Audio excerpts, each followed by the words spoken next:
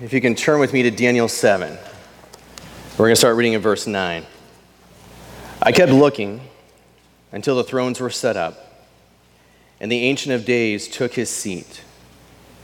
His vesture was like white snow, and the hair of his head like pure wool.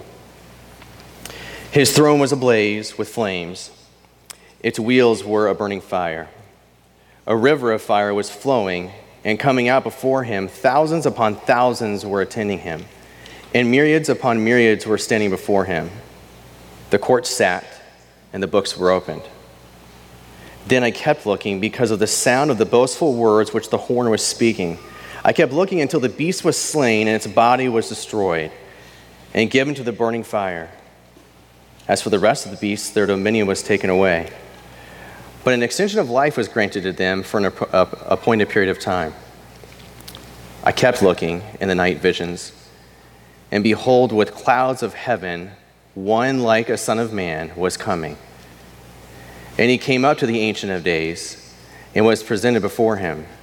And to him was given dominion, glory, and a kingdom, that all the peoples, nations, and men of every language might serve him. His dominion is an everlasting dominion, which will not pass away, and his kingdom is one which will not be destroyed. What we just read sounds like something out of Revelation, right? And I love how this passage, written roughly 700 years before what we're going to study today, which is Revelation 4, it just speaks of the inerrancy of Scripture. It speaks of God's perfection. And if we're believers, we believe that God's word is God inspired, and he was telling us then that he's been telling the same story from book end to book end.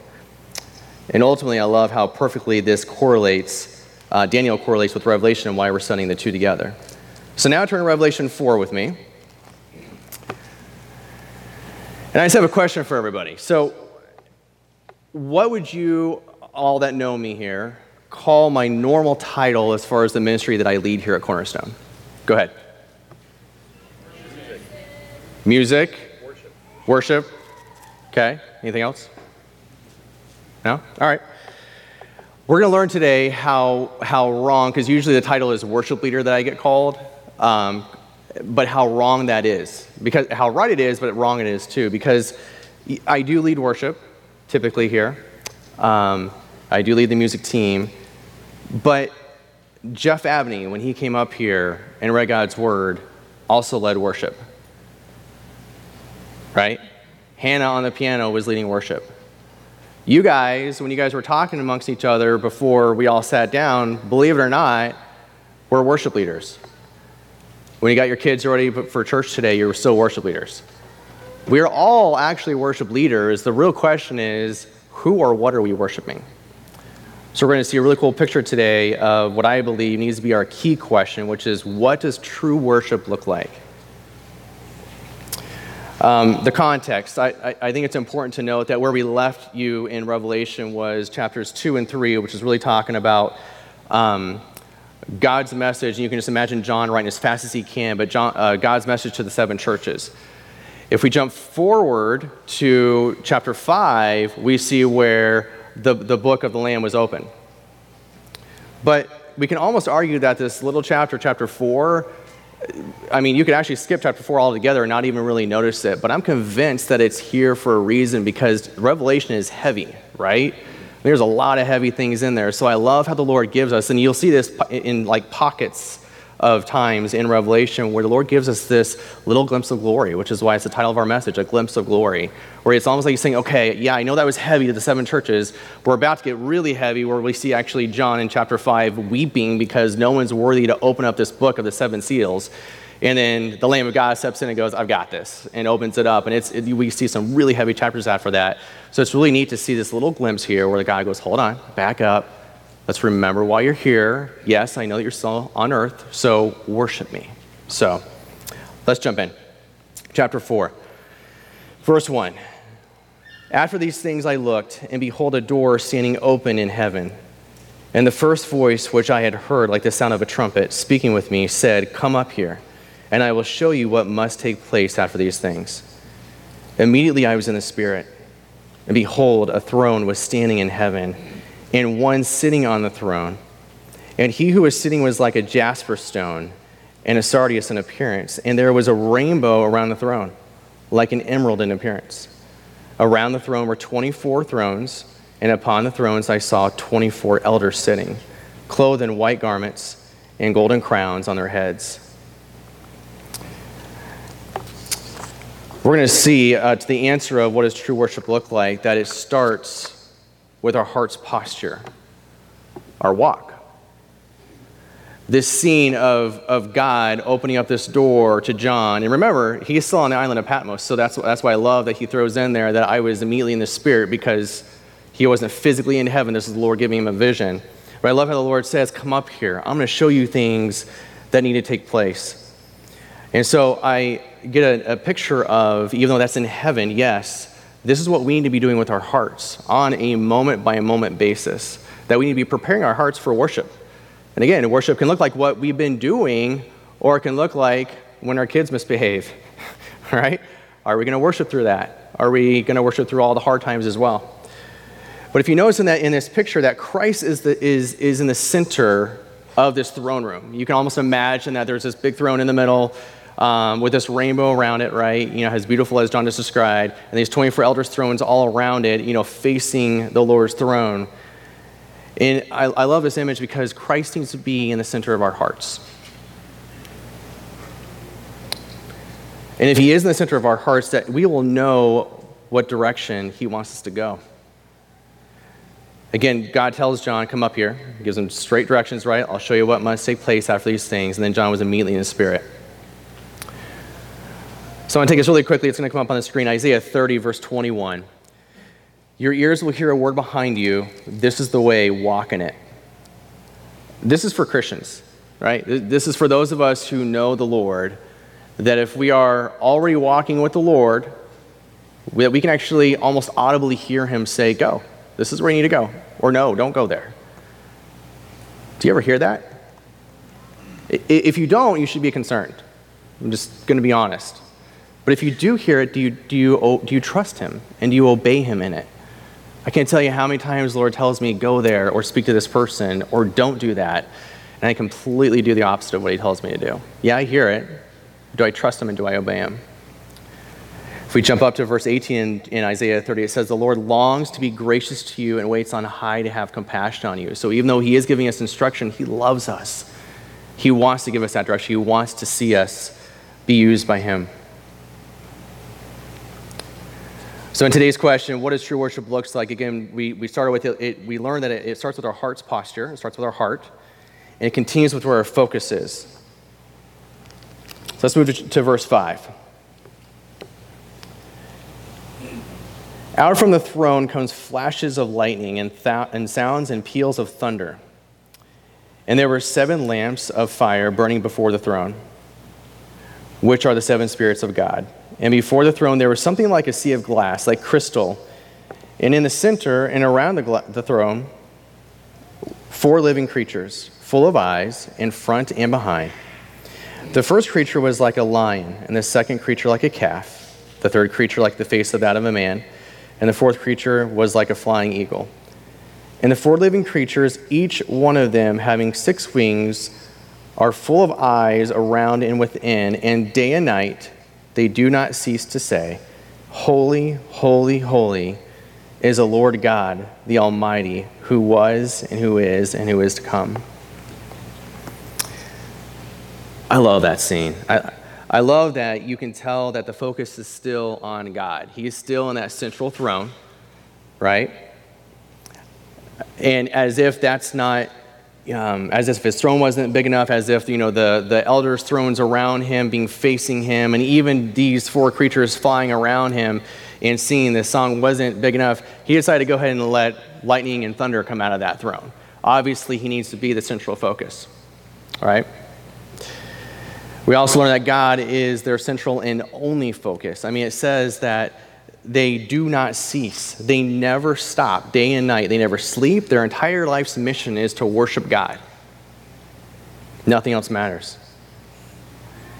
So I get it. Even as I study this, I'm thinking, okay, but Lord, this is heaven. I mean, What else is there to do, right? I mean, just to sit there and worship you. That's what we're told.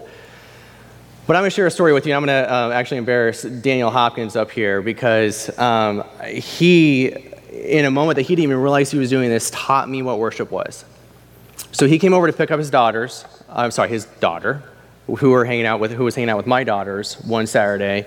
And I was out there, I was shoveling rock, I was actually re-landscaping my backyard, and I got one of those earth mover shovels, and if you guys don't know what that is, it's basically like a snow shovel that can fit like 4 full shovelfuls of rock. And so one is very heavy. I had gotten all the way around the entire yard, and I was about to die. I was done. Dan comes to pick up Addie, and he shares with me what the Lord taught, share with him in the morning, and he even share with him what, I think he even prayed with me. I'm like, okay, dude, that's great, but I'm dying, I'm tired. And so he's like, all right, well, I gotta go, man, have a good day, God bless. I'm like, okay, good. So he starts to walk away, and I'll never forget, he turns around, and he goes, isn't it cool? I'm like, what's cool? That's hot, I'm tired. He's like, it's just you and God out here. Like, you get to, while you're landscaping your yard, you just get to worship God. Anyway, have a good day, bye. And he goes back inside, and I'm like, dude, that's cool. But yeah, that is not what I'm feeling right now. But I'm like, okay, I teach this to my team, and I'm always kind of, I need to practice what I preach kind of a guy, so I decided to give it a try. So I'll never forget, I was hovering over my shovel, and I literally was just physically exhausted. I remember that last shovelful before he came out, it took everything I had to get that into the wheelbarrow. I'm like, okay, God, if you supernaturally give me the strength, the physical strength I need to finish this job, I promise to worship you through this whole thing. And so first shovelful, second shovelful, third shovelful. Guys, I probably had, honestly, a few hours worth of work left. I don't know how long it took me, honestly, but I remember worshiping the Lord all the way through it to the point of I get that last wheelbarrow full and I throw it into the pile and I'm like, I'm done. It's just shoveling rock, don't get me wrong, but I literally promise you I worship the Lord all the way through it. And what Dan taught me was worship isn't getting up on a Sunday and singing. Worship isn't even doing what I'm doing. It is, but it's worshiping the Lord through every moment of every day. So I was really convicted by that. I'd come in, I'd tell my family, I'm done, I did it all, but it wasn't me, it was the Lord, and Dan, who was, used by the Lord to help me through it. So just a cool, I think, practical example of what worship needs to look like in our life. I think it's important to note that when we're in heaven, we're not going to be doing what these 4 creatures were doing the whole time, okay? And we're not going to be doing what we just read in Isaiah, that before we even started, but because I think honestly when we look at that, we're like, man, okay, we're gonna be sitting around the throne just saying holy, holy, holy. That's cool, I want to worship God, but is that really practical? So we're going to turn really quickly to Genesis 1. It should come up on the screen, but you can turn there too. So Genesis 1, and we're going to start in verse 26.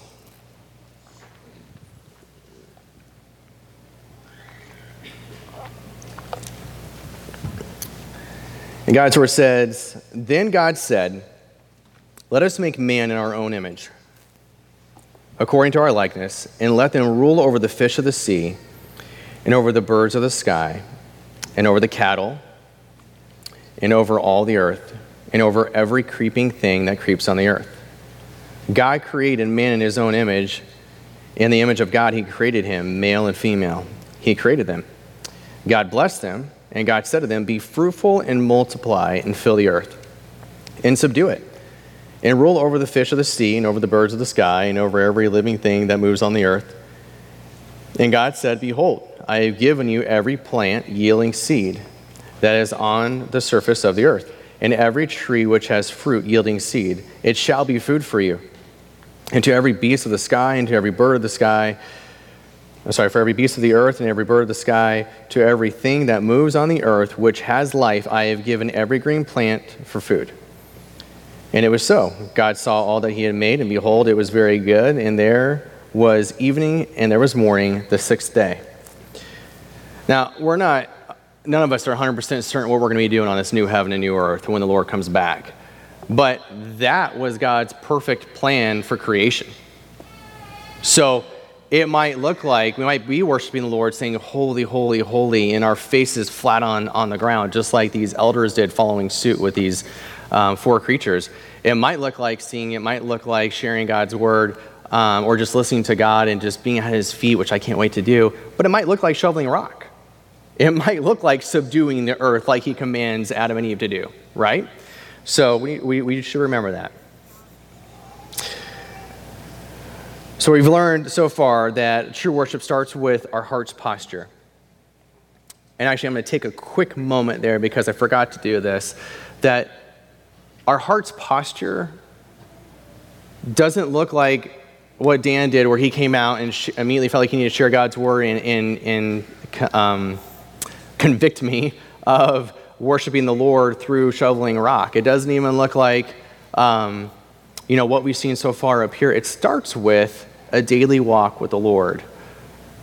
And I know that our preacher gets up and just about every Sunday toots his horn about a daily walk with the Lord, but I can guarantee you that, like our brother prayed this morning, that the armor that he had this week, if it wasn't for the armor, the attacks of the enemy would have been so much worse. And I've been thinking about that armor just through a men's study that I'm a part of, and you cannot walk through this life. You cannot and not have that armor. I can't imagine not being saved, not even having the ability to put the armor on for that matter, but I've been putting it on for so many years, I can't imagine going through the week that we had, the week that I know that I heard that Mr. Dan Sidler and his family had, like last week. Can you imagine going through life without that armor of God? It's there for a reason, but you don't get it by just throwing it on. You get it by the daily in the Word with the Lord. It continues with where our focus is. And then it also extends through humbly following God.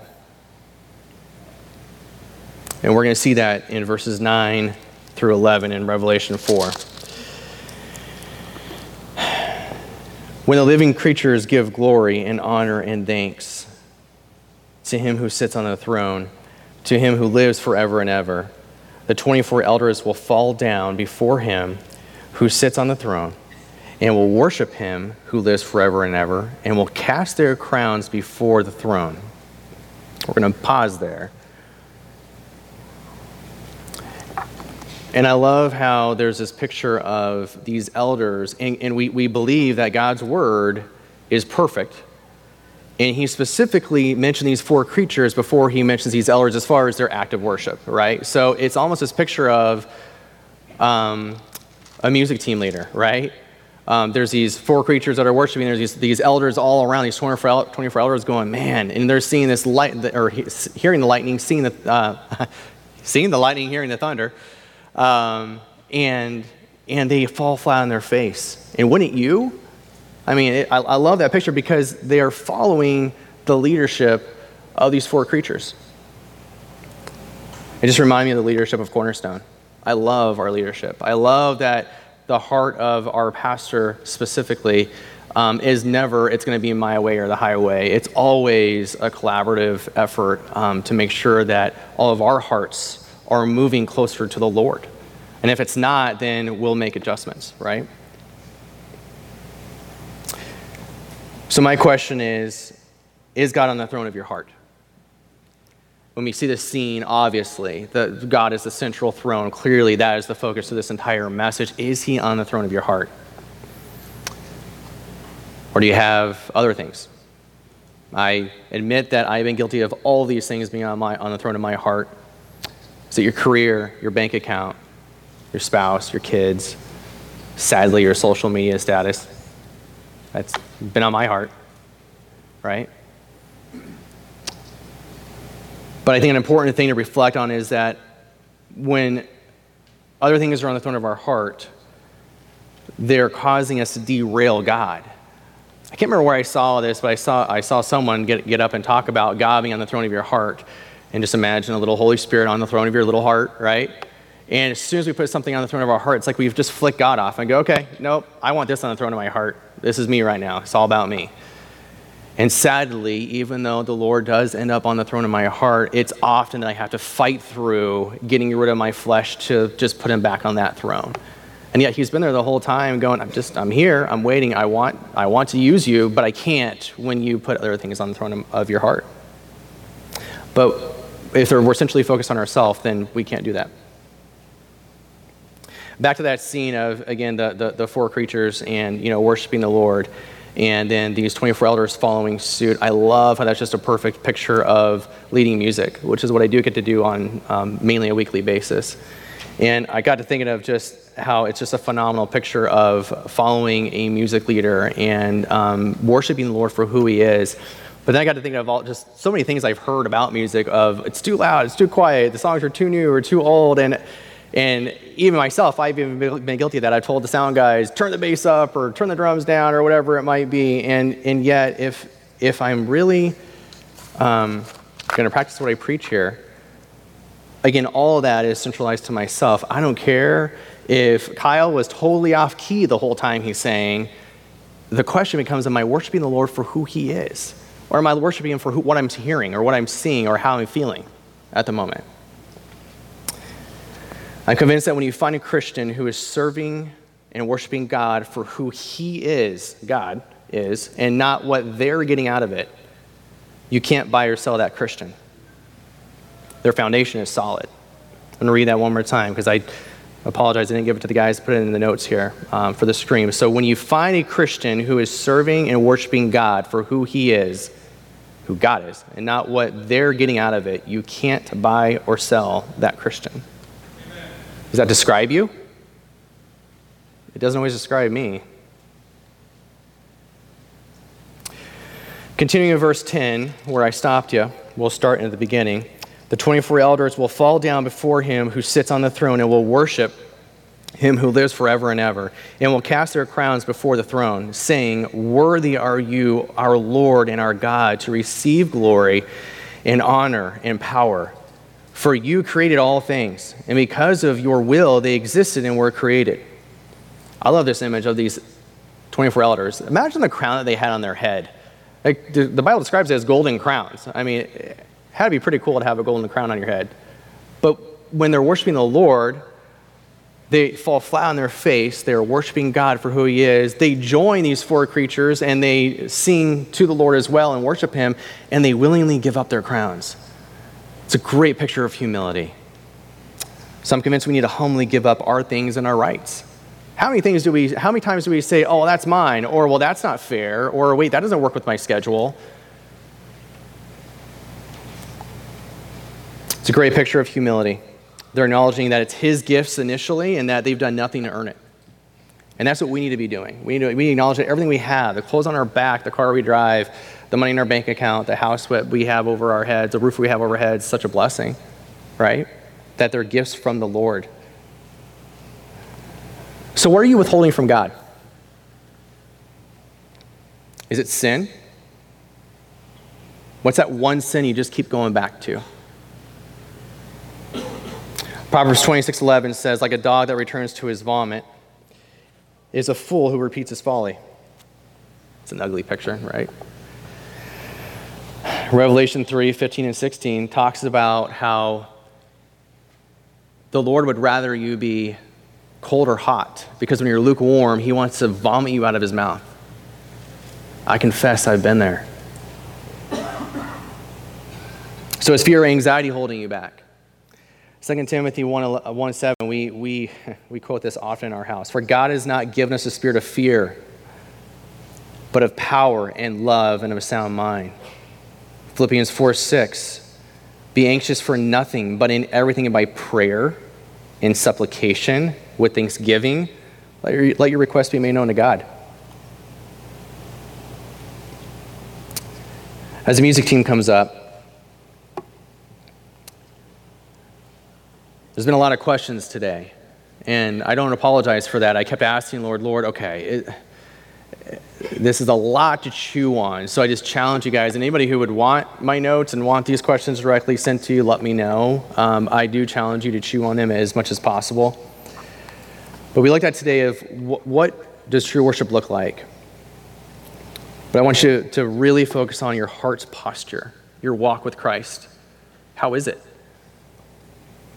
Do you need to set your alarm for 30 minutes earlier tomorrow morning? Because you know that you struggle with finding time throughout the day to just read God's word? Get an accountability partner and tell them, "Hey, I need you to text me at 5:30. I apologize to my accountability partner because I haven't been doing that every single day, even though he's asked me to. But it helps, right? Galatians 6:2 says, bear one another's burdens. Proverbs talks about iron sharpening iron. Okay? God's word is not in there by a mistake. We need to claim these truths and we need to own them. What are you focused on? Are they truly eternal things? Really? I mean, when you walk out of here and you go out your day, are you focused on eternal things? Even as you guys decide what you're going to do for lunch. Are the kids laying down for a nap? What are you going to do for the rest of the day? Are they essentially God-focused?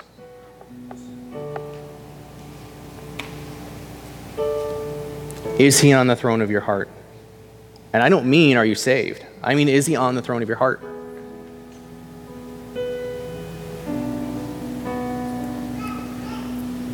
You can ask my sweet family, who underwent so much in the last couple of weeks. I love how Jeff Dawkins brought it up to me. He goes, yeah, I was maybe asked to preach, soon. And he goes, I have to actually say, well, hold on. What's going on with my family right now? Are we really prepared? And I didn't quite get what he meant until this week.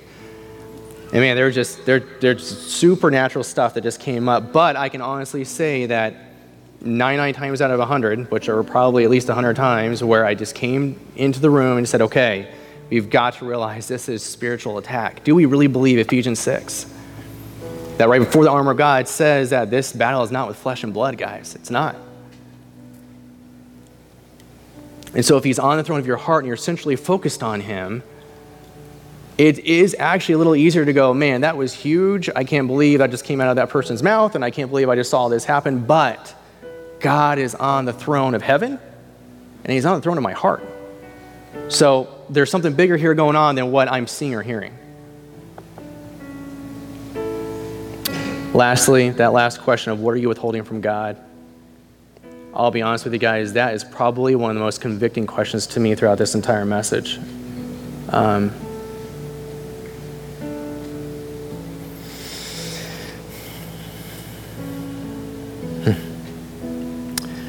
Corinthians 10:31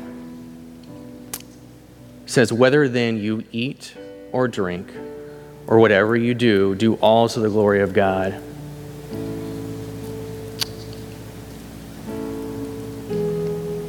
Let's pray.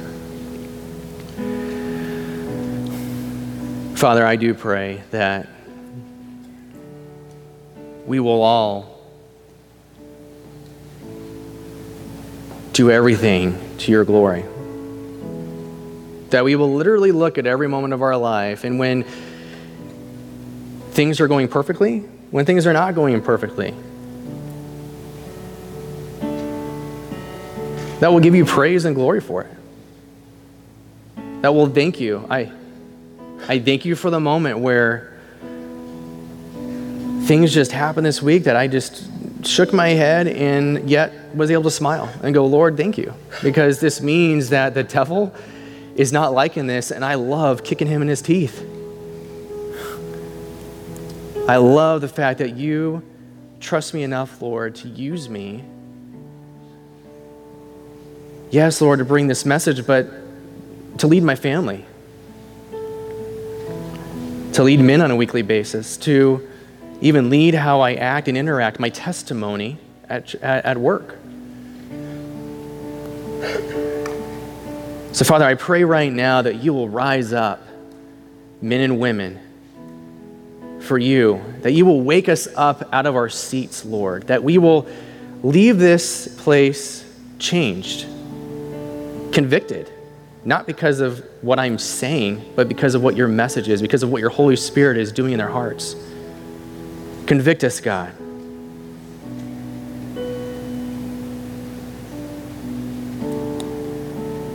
Father, I pray that I thank you for my children, because as I press on them to live for you, Lord, every single time you convict me of how I need to practice when I'm preaching. So thank you for those kids. Lord, I love you, and I do pray that if there's anyone in here who does not know you, and quite possibly listened to everything that came out of my mouth and was just going, man, what is with these creatures with eyeballs all over them and has different faces, and what are they talking about? That's okay, because your word says the cross is foolishness to those who are perishing. That doesn't make sense. But Lord, I pray that they see you on your throne. I pray that that was the central focus. I pray that is the only thing that they can remember, and that they need to find out what that's about. So I pray that they ask the person who brought them. I pray that they ask me. I pray that they ask someone else, or just simply go to your word, Lord, and come to know you. I love you, Lord, and I thank you. I pray these things in your name. Amen.